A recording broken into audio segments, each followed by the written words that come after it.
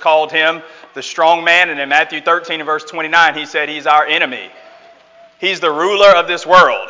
John 12 and verse 31 and John 14 and verse 30, the tempter in Matthew chapter 4 and verse 3. The accuser of the brethren, Revelation 12 and verse 10. The dragon, the ancient serpent, the deceiver of the whole world, Revelation 12 and verse 9. And perhaps the way that we would identify him best is the way that we first encounter him in the Bible, and that is, he is a murderer and the father of lies. You know, for all of the terminology that the Holy Spirit, all the words that the Holy Spirit chose to muster together and string together throughout the Bible to talk to us about the devil, this one probably stands out the most. But all of the descriptions tell us that he's really against us and doesn't have our best interests at heart. Paul encourages Christians in Ephesians 6 and verse 11 to stand against the wiles or the strategies of the devil, to be prepared for what he'll throw at us and be ready to stand against us. And the thing that he probably does most often is to deceive and to lie to us. Chase read for us a moment ago from John chapter 8. And in John chapter 8, Jesus doesn't just say that the devil is a liar. That's true. But Jesus says that he's the father of lies, meaning he's the originator of lies. He's the one from which all lies spring forth. And he's been hosting lying seminars ever since to deceive others and train others to be dishonest just as he is. He lied to Adam and Eve in Genesis 3, 1 through 5 about their disobedience and what it would ultimately lead to for them. The Bible says he got into the heart of Judas in John 13 and verse 2 and no doubt deceived him about how things would work out when he betrayed Jesus Christ. He antagonized Ananias and Sapphira, and it led to them lying to the Holy Spirit and both of them being dead and buried that same night. He's a liar. It's what he does. And he still tells lies today. Paul says in 2 Corinthians 2:11, do not be ignorant of his devices, but most people are. Most people think about the devil as just a fictional character created by religious teachers to scare all of us in being on our best behavior. Or if you ask most people today, who is the devil? They wouldn't describe him as an individual or a person. They would say the devil stands for, he's a personification of evil. It just represents, the devil represents all that's bad and that's corrupt. And the Bible says, no, the devil is an actual being, a person, the enemy of the human soul. And he wants to tell us lies.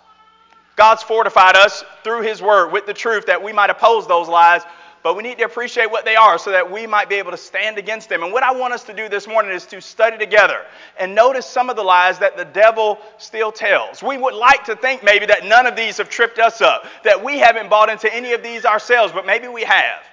And if we have, the truth of God's word should steer our hearts back Godward so that we might cling to the truth and ultimately not be deceived. Here's number one. Lies the devil wants us to believe is that nobody goes to hell. You know, before it ever was a curse word or a word that people use when they're in shock or disbelief, the word Gehenna, the word that we use for hell in the Bible, it's a word that means the eternal torment, the place of eternal torment when God has finally fulfilled his final judgment on the world. Revelation 20 and verse 10 says that the dragon, the serpent, will be cast into the lake of fire and be tormented there forever and ever. Whosoever's name isn't found written in the book of life will be cast into the lake of fire, which burns, Revelation 20 and verse 15. But the devil would have us to believe, don't worry about any of those passages. Don't worry about any of that whatsoever, because nobody goes to hell. Nobody. You read from Matthew through Revelation, and the word hell, it appears a good number of times, about 12 different times. 11 of those are on the lips of Jesus. Nobody in the Bible talked about hell more than Jesus. He said some people, because of their disobedience, can escape the condemnation of hell. Matthew 23 and verse 33. He said if your right eye or your right arm offends you, cut it off and cast it away. It'd be better to enter into eternal life maimed than have all of your faculties and members together and be hurled into everlasting hell and torment. Jesus talked about hell, but I don't know if you noticed it. Nobody goes to hell anymore. Christianity Today put out an article in 2021, and in this article they surveyed 7,000 Americans. 72% of the people they surveyed said they believe in heaven. 62% said they don't believe in hell. Of the 7,000 people they surveyed, of those that said, I'm a Christian, they identify with the Bible as being the Word of God and claim to be Christians. Of those 7,000, those that claim to be Christians, 40% of them said, you can go to heaven if you don't believe in God at all.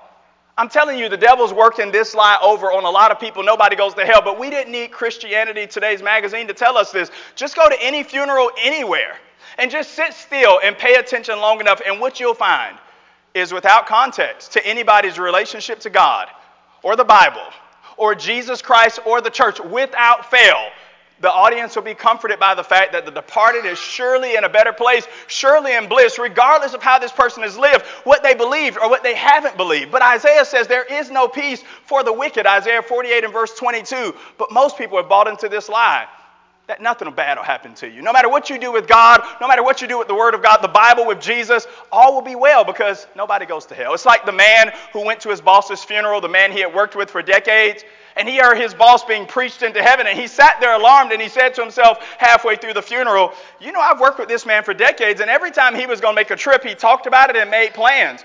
But this trip that this preacher is saying that he made to heaven, I've never heard him talk about it, nor did I know of any of his plans. It's his most secretive trip yet. Had no idea he was going there. Jesus says in John 14 and verse 3, I go to prepare a place for you, and only people who have prepared will go there. The devil says nobody goes to hell, but the truth is Jesus says that some people will. Turn your Bible to Matthew chapter 7. In Matthew chapter 7, in Jesus' Sermon on the Mount, he says that there are two directions people are heading in. Matthew 7 and verse 13, enter in at the straight gate or the narrow gate, because broad is the way and wide is the gate that leads to destruction. And many people are entering in there because straight is the gate and narrow is the way that leads to life. And few there be that find it. That's not the will of God, but that is the reality of God's word. Most people are going in the direction away from God. Jesus would warn people to repent. He'd say, repent, or you'll also likewise perish. Luke 13, 3 and 5. He'd say, he that rejects me and doesn't receive my words has a judge. The words that I've spoken will judge you in the last day. John 12 and verse 48. The devil comes alongside us and says, look, it doesn't matter what you do with your life, how you live it or fail to live it, because in the end, you'll end up with God in glory, no matter what you do or don't do. And the Bible says, take pause, because not everybody goes to heaven. Now, you might be hearing this first line saying to yourself, you might breathe the sigh of relief. The devil hasn't worked this one over on me. I've never thought this one in my life. I believe the Bible. I understand this. And that's a good thing if that's you. But maybe that's not the case. There's some possibilities. If you have these thoughts running through your mind, or maybe these words have come out of your mouth, maybe the devil has snuck this lie into your heart and allowed you to believe it. If you've ever said anything like, look, I'm really not faithful. I'm not a real religious person, but I'm sure I'll be okay because, hey, I'm a good person overall. I've done good things. Then the devil has fooled you into thinking that you'll be saved based on the way you behave. Paul says it's not based on human merit and works. It's based on God's grace through faith, Ephesians 2, 8 through 9. Or maybe you say something like this, you know, she didn't believe in the God of the Bible. But listen, she believed in a higher power, and God's grace, I'm sure God's grace will cover it. It'll cover her. But the Bible says salvific grace that saves is only found in Christ Jesus, 2 Timothy 2 and verse 1. You probably have bought into this lie if you've ever said something like this or think this in your mind. Hey, listen, nobody knows for sure. Maybe the Christian way is one of many ways. It's sort of like people in the airport on different airlines. The Christian way is like American Airlines, and that'll get you there. But other religions are just going their way. It's like traveling on Spirit or Allegiant. The tickets are cheap, no snacks on the plane. They might lose your luggage, but hey, you'll get there in the end. It really doesn't matter. And what all of these statements fail to appreciate is that in the end, only Christians go to heaven. Only those that are in Christ. Acts 4 and verse 12, and somebody says, yes, Hiram, but God's the judge, not you and not us. And that is absolutely correct. But the God that will judge the world does not say to everyone, not guilty. God wants us to realize that not everyone will go, but the devil's saying, nobody goes to hell. No wonder when Paul often gives those long sin lists in the New Testament in places like 1 Corinthians 6, 9 through 11, or Ephesians 5, 3 through 6, or Galatians 5, 19 through 21, he'll say, people that do these things will not inherit the kingdom of God, and he'll follow that up with, do not be deceived. It's as if the Holy Spirit anticipated the day when men would come along and say, don't worry about how you live your life. God's going to approve of and accept everybody. But it's just simply not the truth. The Washington Times ran an article in 2021 about how participation trophies are killing American society and culture. I don't know the guy that wrote it, but when you read the article, you can tell he's pretty fired up and upset about it. And I sort of share the same sentiment. He says America used to be different. We used to compete. Hey, there were winners and there were losers. And in that, we learned what we were good at. If you succeeded, you won. And if you lost, well, you lost. And he says what the participation culture, the trophies of the participation trophy culture have given us is this idea where nobody's a loser. And when everybody wins, the reality is everybody's a loser. Nobody tries hard. Everybody's rewarded in the end. He says we've raised up a generation of people that are afraid to tell anybody that they're wrong or that they lost or that they've missed it because we don't want to hurt anybody's feelings. And maybe this participation trophy culture finances the devil's first lie. And he says to those of us in American culture, hey, religion is just like what you see in your culture. You can be rewarded just for showing up. But the Bible says heaven is no participation trophy. God's not going to just reward people for showing up. Surely everybody can win, but only those who choose Jesus Christ, and everybody who doesn't is a loser. Acts 13 and verse 46, Paul says, seeing that you thrust the word of God from you and count yourselves unworthy of eternal life, lo, we turn to the Gentiles. The only people that win in the end are Christians, and God wants that for everybody. But the Bible also tells us the truth, and the truth is most people won't choose that. But the devil would have us to believe otherwise. Here is lie number 2. The pleasures of sin never end. The devil would have us to think if we engage in sin without repenting, if we just live the way that we want, it'll always go our way. It's the first lie he tells Adam and Eve. You remember Genesis 3 and verse 4, after he's conversing with Eve, he says, you will not surely die. Listen, you'll rebel against God and do what you want, and everything will work out and go your way. After they partake of the fruit and God shows up, in Genesis 3 and verse 13, Eve says, he has deceived me. He told us we won't surely die. The serpent deceived me. And when you read in Genesis chapter 5, that long list of individuals, the genealogies that are there, in Genesis 5 and verse 5, it says, Adam lived 930 years. And guess what happened to Adam? And he died. Because all of the devil's apples have worms. He promises a lot of things, but he always falls short. Turn your Bible to Hebrews chapter 11. In Hebrews chapter 11, this is the call of faith, the hall of faith chapter. And in this chapter, over and over again in Hebrews 11, what we find is God highlighting individuals who lived a life of faith. About verse 23, we're introduced to Moses. And we find out about his parents and what they taught him. But then we find out about the kind of person Moses was when he came to age. Hebrews 11 and verse 24 says, Moses, when he was come to years, refused to be called the son of Pharaoh's daughter, but instead chose to suffer afflictions with the people of God. Notice the end of verse 25. Rather to enjoy the passing pleasures of sin, the ESV has, New King James and King James, the pleasures of sin for a time or a season. I love the Bible's honesty. The Bible never lies to you and me about the fact that sin is pleasurable. But the Bible hastens to add, don't ever let anybody tell you that the pleasure will last, because it won't. It'll be over in a flash. And what Moses was able to do is say, listen, if I stay in Egypt, I'll have a cushy life, a good life, a prosperous life. But the pleasures of sin pass quickly, and they won't last. Listen to 1 John 2, 15 through 17. Love not the world, neither the things that are in the world. If any man love the world, the love of the Father is not in him. For all that is in the world, the lust of the flesh, the lust of the eye, and the pride or the vainglory of life is passing away with its pleasures. But the one that does the will of the Father, that individual abides forever. The devil would have us to think, sin, live it up, live big, and the pleasures that you enjoy in those moments will never end.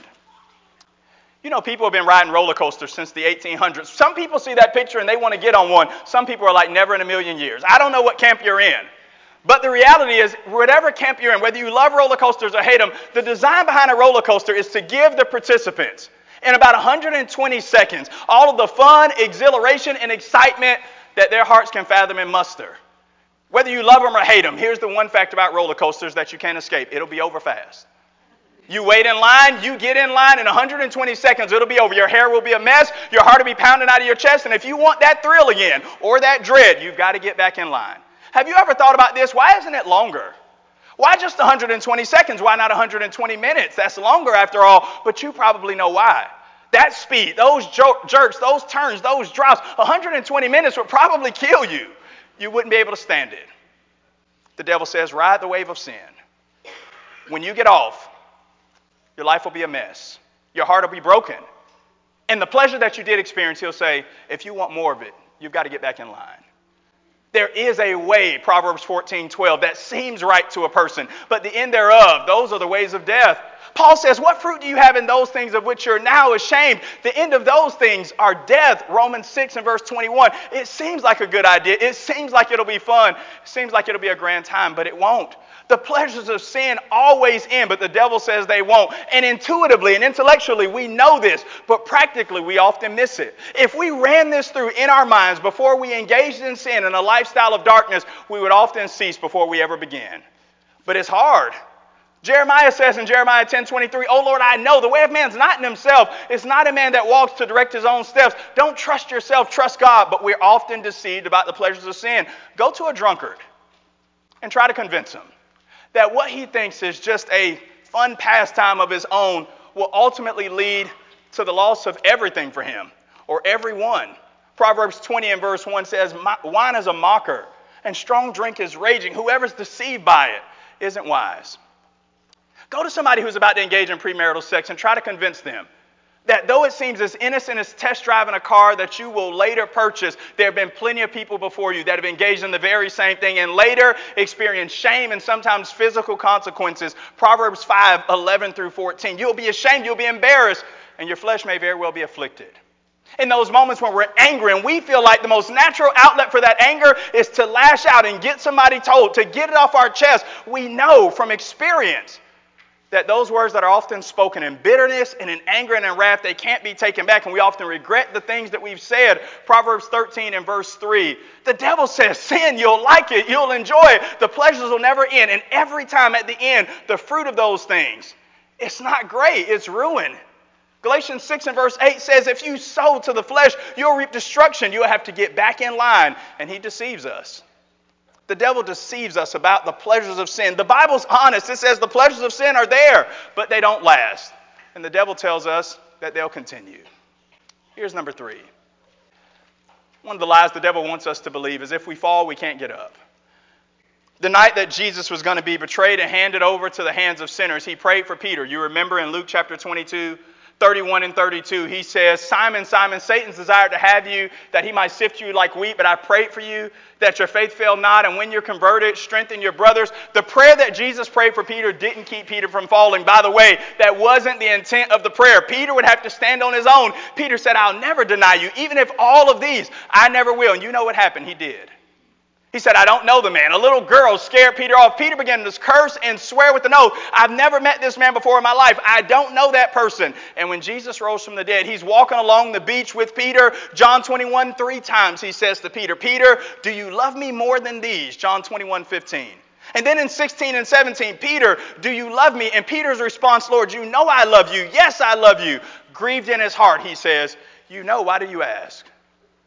Jesus asked Peter 3 times whether or not he loved him in this restoring process, not because Jesus needed to know it, but Peter needed to know that he could fall and love him again and be loved again. Because one of the lies that the devil tells us in our hearts is, if you ever fall, you should forget about it. You can't get back up. But God says you can. One of the most important themes throughout the Bible is that God is a God of restoration. Hosea 6 and verse 1 says he tears us that he might heal us. He strikes us down that he might build us up. He promised the people in Joel's day in Joel 2:25, I will restore what the locusts have eaten. In the years that you lost in sin, I will give them back. It's who he is. It's what he does. But the devil whispers in our ears and in our hearts, hey, you've blown it. You've gone too far this time. You can never come back. But God says you can. Turn your Bible to Acts chapter 8. Acts chapter 8, and in Acts 8, we meet a man by the name of Simon the sorcerer. He was a magician, a pagan, and a sinful person. But Philip goes down to Samaria and preaches the gospel. Acts chapter 8, 12 and 13 says, when they believed Philip, preaching the things concerning the name of Jesus Christ and the kingdom of God, they were baptized, both men and women. Verse 13 says, even Simon himself also believed, and then he followed along with Philip, seeing the miracles and the signs that were done.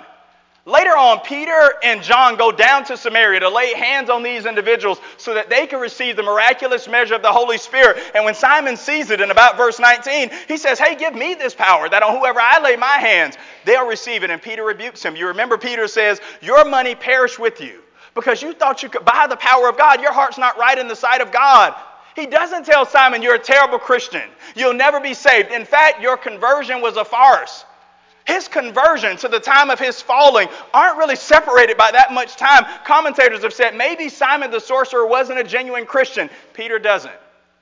Look at verse 22. Peter says, repent and pray that perhaps the thought of your heart might be forgiven.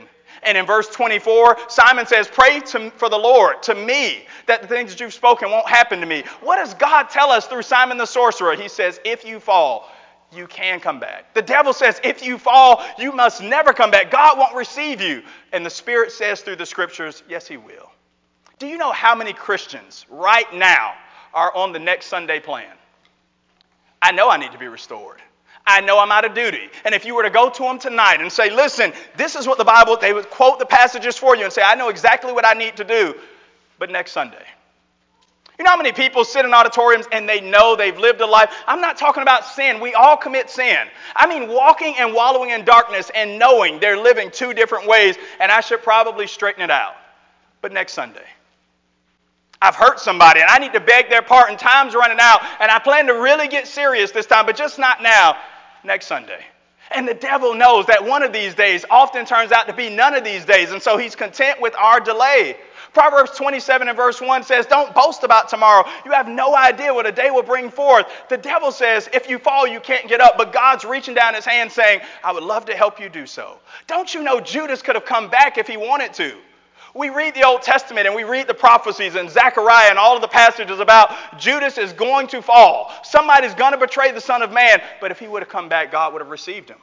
He fell the same night that Peter did, and no further than Peter fell. But the message of Scripture is God would have received him back if he would have had godly sorrow.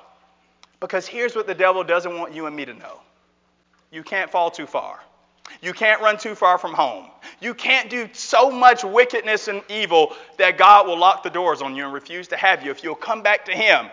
But the devil would have us to believe that he will. The Bible says we will make mistakes, but we can get up. 1 John 1 and verse 9.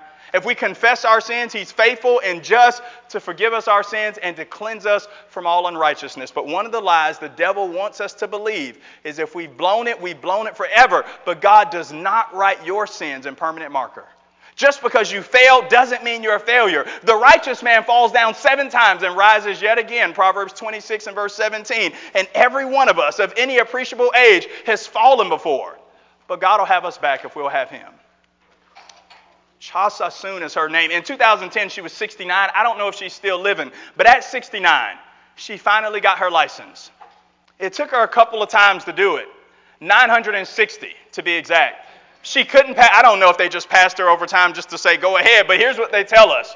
In April of 2005, she had been taking this test over and over again. She couldn't pass it in April of 2005. She said, I'm going to take this test once a day for a week. She did it every day for a week, 5 times a day, 5 times a week, all of 2005. And for 3 years consistently, this is what she did. After that, she went down to about 2 times a week. And then finally, on the 960th try, I know that doesn't ring as well in our ears as the 3rd time a charm, the 960th time's a charm. But what Sassoon did is she didn't quit.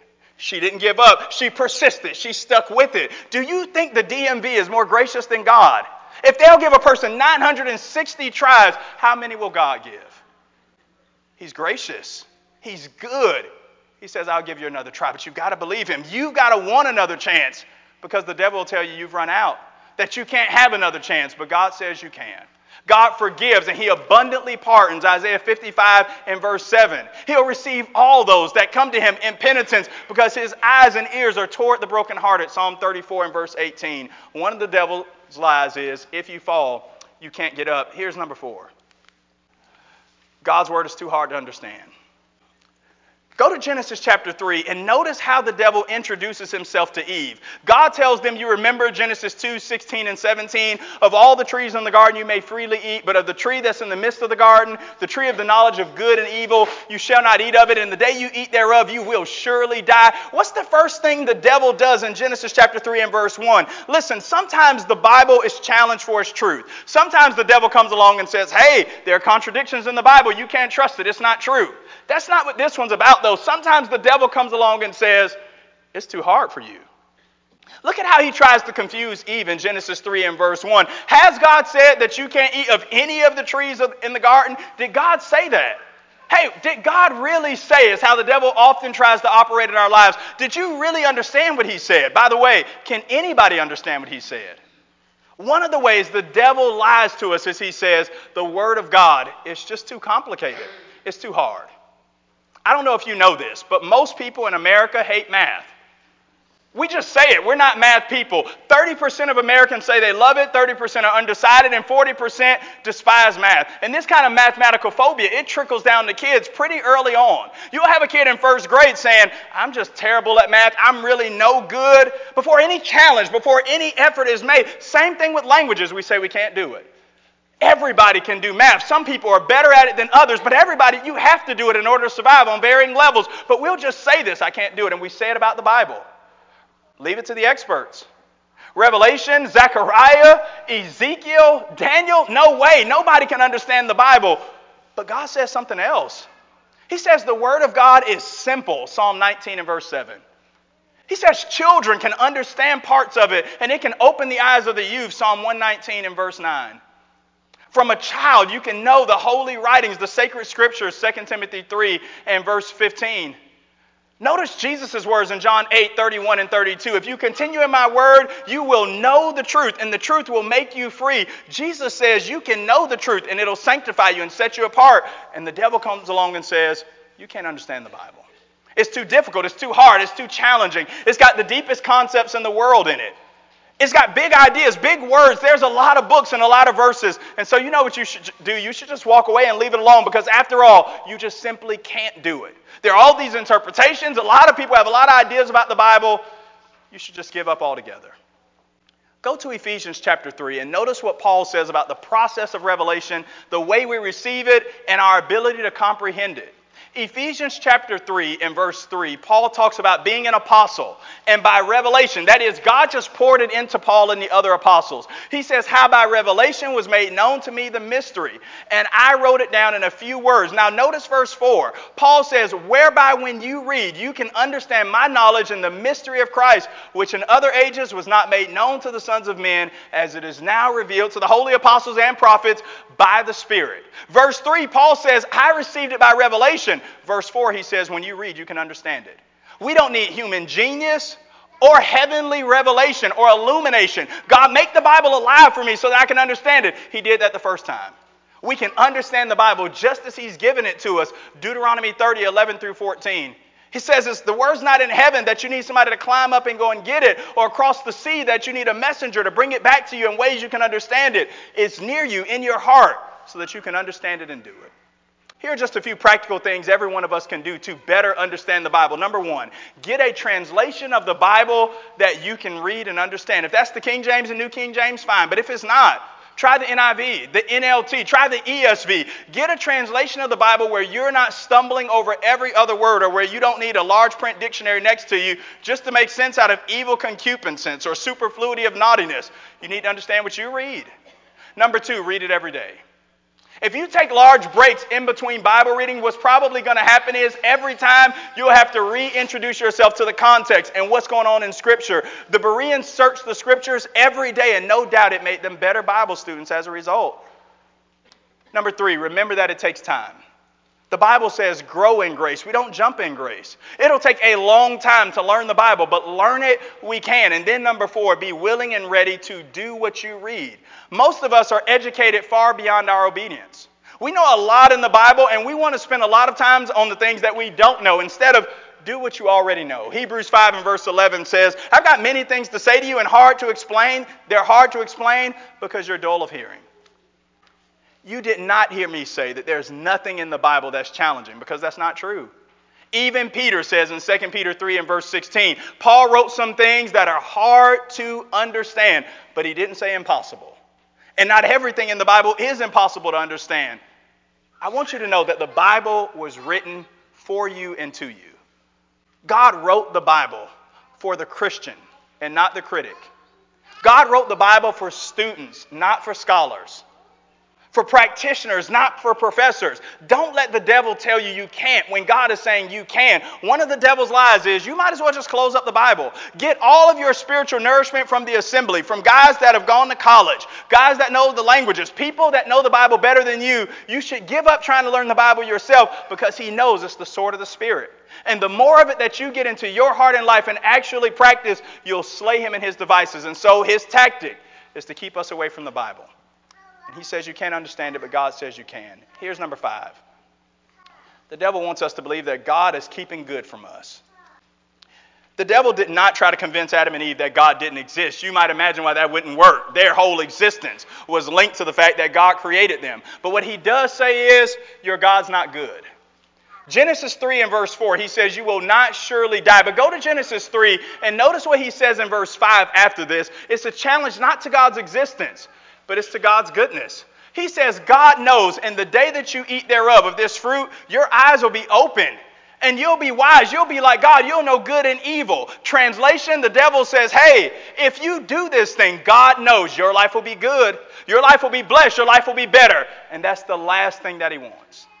One of the lies that the devil wants us to believe is that God is keeping the goods behind his back, that God's deceiving us, and he doesn't want us to have things. He told them, if you eat of this fruit, you'll live like never before. They ate of the fruit and died like God never intended. He says, you'll be like God. Listen, God in Genesis 1:26 and 27 says, I've made you in my own image. They couldn't have been more like God if they wanted to. But he's a liar. That's what he does. This lie may be the fuel behind every single sin that we commit. Our believing of this lie, that our God is somehow keeping good from us. And so we've got to get in the driver's seat of our own lives, because we know better than God. If God were really good, God would give me X. Or if God were really good, God would answer my prayer in this way. If the God I serve knew what he was doing, he would work out things in such a way that I end up in this position. And all of those statements amount to us saying to God, unbuckle your seatbelt and get in the back seat. Because either you are not a good God capable of doing what you promised, or you are good, but too wicked to give me what I know I deserve. And James 1:17 says, every good and every perfect gift comes down from above. The Bible doesn't just say that God gives good. It says that he is good by his very nature. Psalm 25 and verse 8 says, good and upright is the Lord, and therefore he instructs sinners in the way. God gives good gifts so that we might enjoy them. 1 Timothy 6:17. He gives good to those that follow him and the soul that trusts in him. Lamentations 3:25. We've got to sniff out and snuff out this lie that our wandering hearts want to believe, that we would do it better than God because we're smarter than him. The devil says, you know what's best. Your life is going to be better if you just fire God and do things your own way. You know what's best for you. You know what you need better than God does, and your God is actually keeping good from you. If you could just break loose of his laws and of his rules and his commandments, your life will be better. God knows, and the day you eat of this, your life's going to be grand. And God doesn't want that for you. The devil wants us to believe the lie that we serve a God who's selfish or who's sneaky, who has good but won't give it to us, who promises us some of it but keeps back the best parts for himself. But the Bible describes God as fully lavishing out good on us. God doesn't just give us what's good, he always gives us the very best, whether we acknowledge that or not. Psalm 145 and verse 17 says, all of the Lord's works are righteousness, and he does kind to all in the earth. All of the Lord's works are righteous. God has never made a bad decision. There's never been anything that we desire that God chose otherwise on that we could say, God should have chose this and he was wrong about it. He's always right. But the devil wants us to believe that we serve a God that wants to keep good from us, and our belief in this lie cripples everything about our Christian service. Because we will not give 100% to a God that we can't trust 100%. You won't live fully for God that you don't know that you can really trust him to see you all the way through. Is he really good? Is he kind? The devil's lie that he works over on people is not merely that God doesn't exist, but that God's not good. And because he's not good, he's unworthy of our service. Here's number 6. That worship is optional. When Jesus was tempted by the devil in Matthew chapter 4, he overcame him with scripture 3 different times, quoting from the book of Deuteronomy. And in the final temptation, Jesus quotes from Deuteronomy 6:13, and he says, you'll worship the Lord your God, and him only shall you serve. The devil wants us to believe that worship is optional, but really worship is an obligation. You know, atheists are confused about this. They've never gone anywhere in the world. Even the evolutionists that say we're just here by accidental things in the world that didn't have us in mind, by eternal matter, they're frustrated by one phenomenon. They've never gone anywhere, and they will never go anywhere where people aren't somewhere worshiping someone or something. They can't figure it out. That humans are just worshipful by nature. Dawkins says, you human beings are incurably religious. It's as if we were just wired to worship, and we are. People say, well, I won't worship God. Well, if you don't, you'll worship someone or something, because we were made to worship. You were made to bow, and bow you will, and so will I. The only question is, before whom or before what? Moses told ancient Israel in Deuteronomy 10 and verse 20, worship the Lord your God and serve him, and hold his name in reverence, and by it swear alone. The devil says worship is optional, but God says it's a mandate. Paul walked into Athens in the market there, and he says, I see that you all are very superstitious. I passed by and I saw all of your devotions of worship, and you even had one to the unknown God. That's the God that I declare to you. Paul says, you're worshiping the wrong thing. Don't just give your worship away. You were made to worship, but direct it in the right way, because the devil says, hey, worship is optional. Worship God or be free and worship nothing. People leave Christianity sometimes and they say, I don't need worship anymore. I don't need to worship God anymore. I'm fully sustained and satisfied by myself. But they will worship something or someone, because everybody worships. It's just a matter of what. Psalm 96 and verse 9 says, worship the Lord in the splendor of holiness and tremble before him all the earth. The Bible is saying direct your worship to the only one who's worthy of it, the one who created us and formed us and fashioned us, because he's the only one worthy to receive it. And here's the last one, number 7. The devil wants us to believe that this life is really all there is. This lie works on people that are righteous and people that are wicked, people that are religious and people that are not. People whose lives are going great and people whose lives right now are going terribly. This lie from the devil. This is what he wants us to believe. That this life, our current existence, is really all that there is. For people whose lives are going great, the devil says, hey, soak it up and drink deeply, because you'll never see this life again. You'll never know this amount of joy again. But Jesus says, lay up treasures for yourselves in heaven, where neither moth nor rust do corrupt, and where thieves don't break through and steal. For where your treasure is, there will your heart be also. But then people that are suffering mightily and life is not going their way at all, we might become overinvested in our hardship, and the devil whispers, when this life is over, it's over. Your life's going terrible, and when you die, there'll be a period, and that'll be it. But notice Paul's words in 2 Corinthians 4 and verse 16. He says, even though we suffer, we do not lose heart, because though our outward man is wasting away, our inward man is being renewed day by day. Our light and momentary affliction, which is but for a moment, works for us a far more exceeding and eternal weight of glory. While we look not at the things which are seen, the things that are unseen, the things that are seen are temporary, the things that are unseen are eternal. The devil says this life is really all that you've got to look forward to. If things are going your way, great. If they're not, it'll never improve. But the Bible's saying you were made for eternity. Humans have this innate desire to live, to continue to exist, to fight against death. And it's because of Ecclesiastes 3:11. He has put eternity into your heart. We were made to live forever. God is from everlasting to everlasting. But everybody who's ever been born is to everlasting. You will never cease to exist. Whenever and however your life ends and my life ends, we will continue to exist in either one of two places. No wonder Jesus was always talking to people about eternity, about their souls. Marvel not at this, the hour is coming in which all that are in the grave will hear his voice and come out. Those that have done good to the resurrection of life, those that have done evil to the resurrection of condemnation. And the devil says, you don't have time for this. You try to engage people in spiritual conversation, they're too busy, they don't have time. Life's going great at another time, maybe in another place, because this life is really all there is. It's like a child telling their parents, I've got to go outside and play. I don't have time to do my homework. The devil says, hey, you've got a lot of things to do. You don't have time to do your soul work. Don't worry about your soul. Don't worry about your life. This life is really all there is.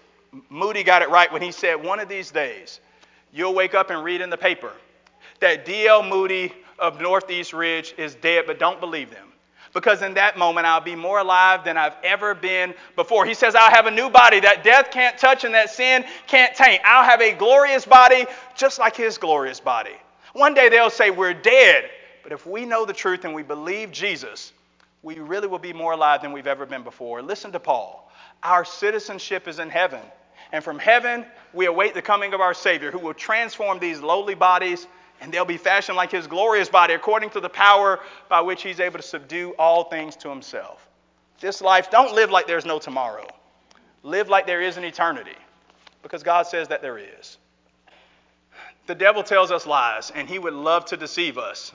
Jesus doesn't just tell us the truth. The Bible says in John 14 and verse 6, he is the truth. Believe the truth that comes from Jesus. The truth about our current existence, and that we will either be in heaven or in hell with God. Everybody doesn't go to heaven, only those who respond faithfully to the gospel.